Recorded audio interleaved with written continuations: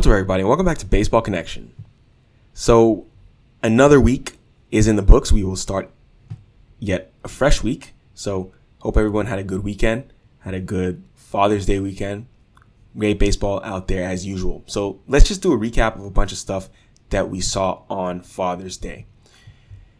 Mike Trout wrapped up his Father's Day weekend in pretty spectacular fashion. I mean, you can call that series in Seattle the Mike Trout series. The Angels took on the Mariners up in Seattle, and he just continued to dominate the Mariners. He did so by hitting 5 home runs in 5 games against the Mariners, including a go-ahead 2-run shot to lead the Angels to a 4-0 win on Sunday at T-Mobile Park. Trout is the first player in AL/NL history to hit 4 game-winning home runs in a single series. And that helped the Angels take 4 out of 5 games. And they're winning. I mean, they won 3 in a row for the first time since late May. So this also gave their interim manager, Phil Nevin, his first series victory as a manager. But, I mean, Mike Trout is the one who set the tone here. I mean, he set the tone with those 4 go-ahead blasts. I mean, he is the best player in the world. He's had that title for a long time, and he's showing us exactly why. Mike Trout is not slowing down anytime soon. He has not slowed down. He is as good as he's ever been. If you look at it, I mean, if you really actually look at his numbers, what he's doing, he's as good as he's ever been. The thing is, he gets hurt once in a while. That's the only knock on Mike Trout, is that he's become injury prone, if we're being honest. I know people don't like to hear that, but it's true. I mean, look at the number of games he's missed since 2017. He's missed like a third of the games or something last time I checked. Nonetheless, his numbers are fantastic.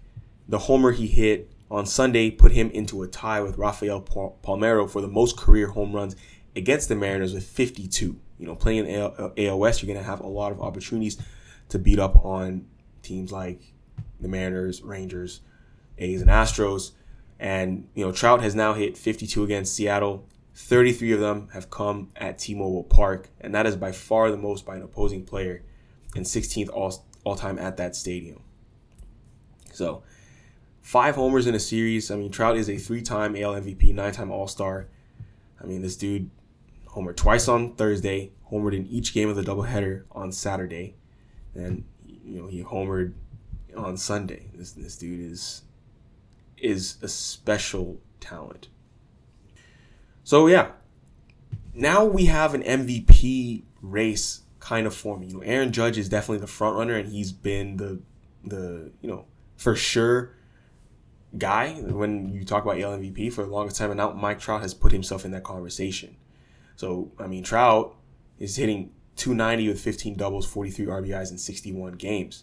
And that's including a career worst 0-for-26 slump that he had for a week in late May to early June. And he's bounced back, and he's completely raking going back since then. He's hitting, since June 6th, he's hitting .368 with 8 homers, 15 ribbies over his last 11 games. What more can you ask from this guy?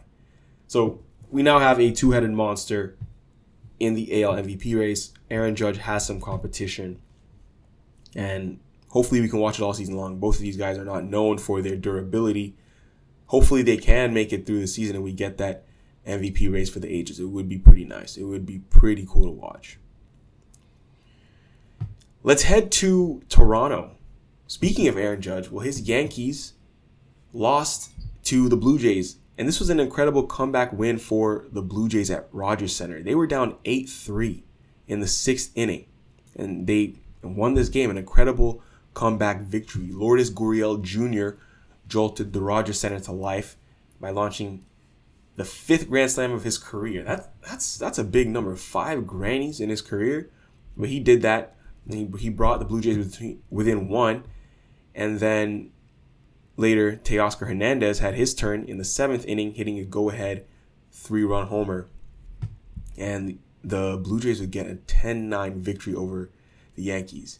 You know, that game on Sunday, that was the loudest the Rogers Center in downtown Toronto has been all season.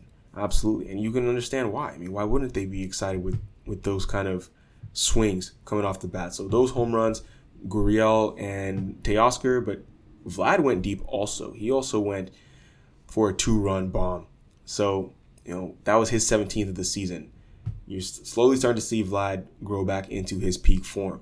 He's going to be fine. A lot of people are looking at his early season numbers, wondering, what happened after last year. But Vlad is going to be just fine.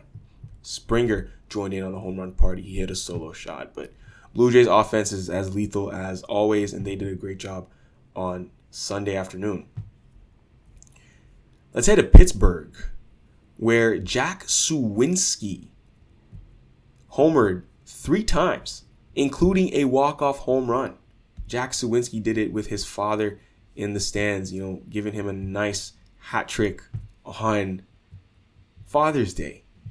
Who is Jack Suwinski? I mean, that is a very good question. Who is this guy? Well, I mean, you're getting a rookie. I mean, he's the first rookie in all of baseball to hit 10 or more bombs this season. He did 3 in one day. But, a young Pittsburgh Pirate, and had a very good game on Saturday. Speaking of young Pittsburgh Pirates, the Pirates are going to be calling up Oneil Cruz, their uber athletic shortstop. The 6'7" shortstop will be in their lineup on Monday night. His exit velocities are like stuff of legend. He has like 120 mile an hour exit velos and things like that. But they're going to be calling up Oneil Cruz. He's the number 3 prospect in the Pirates organization. And, a lot of people thought he would be on the team. He would make the team coming out of spring training. I thought he would, but he didn't. They sent him down for a couple months, but now he's up. So we'll get to see Oneil Cruz at the big league level, but that's a big bat. I mean, you don't see 6'7" shortstops very often, so this is going to be something very, very interesting to watch. If we head to, where else should we go? I'm thinking I had a couple of ideas. We're not going to head anywhere. We're just going to give some other updates. So Max Scherzer is on the mend. He's been out for some time with injury, but, he is ready for a rehab start now. It was reported on Monday. He'll have a rehab assignment on Tuesday for AA Binghamton. He'll throw 60 to 70 pitches. He's expected to. He's been on the shelf for a little more than a month due to a left oblique strain, but they're hoping to get him back. Still no word on Jacob deGrom.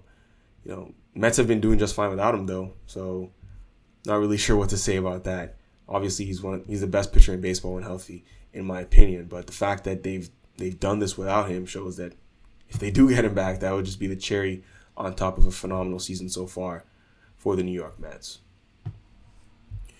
So another week begins, but we have a full slate of games. So enjoy them. If you enjoyed this, please share it with someone who'd be interested, and we'll see you next time on Baseball Connection.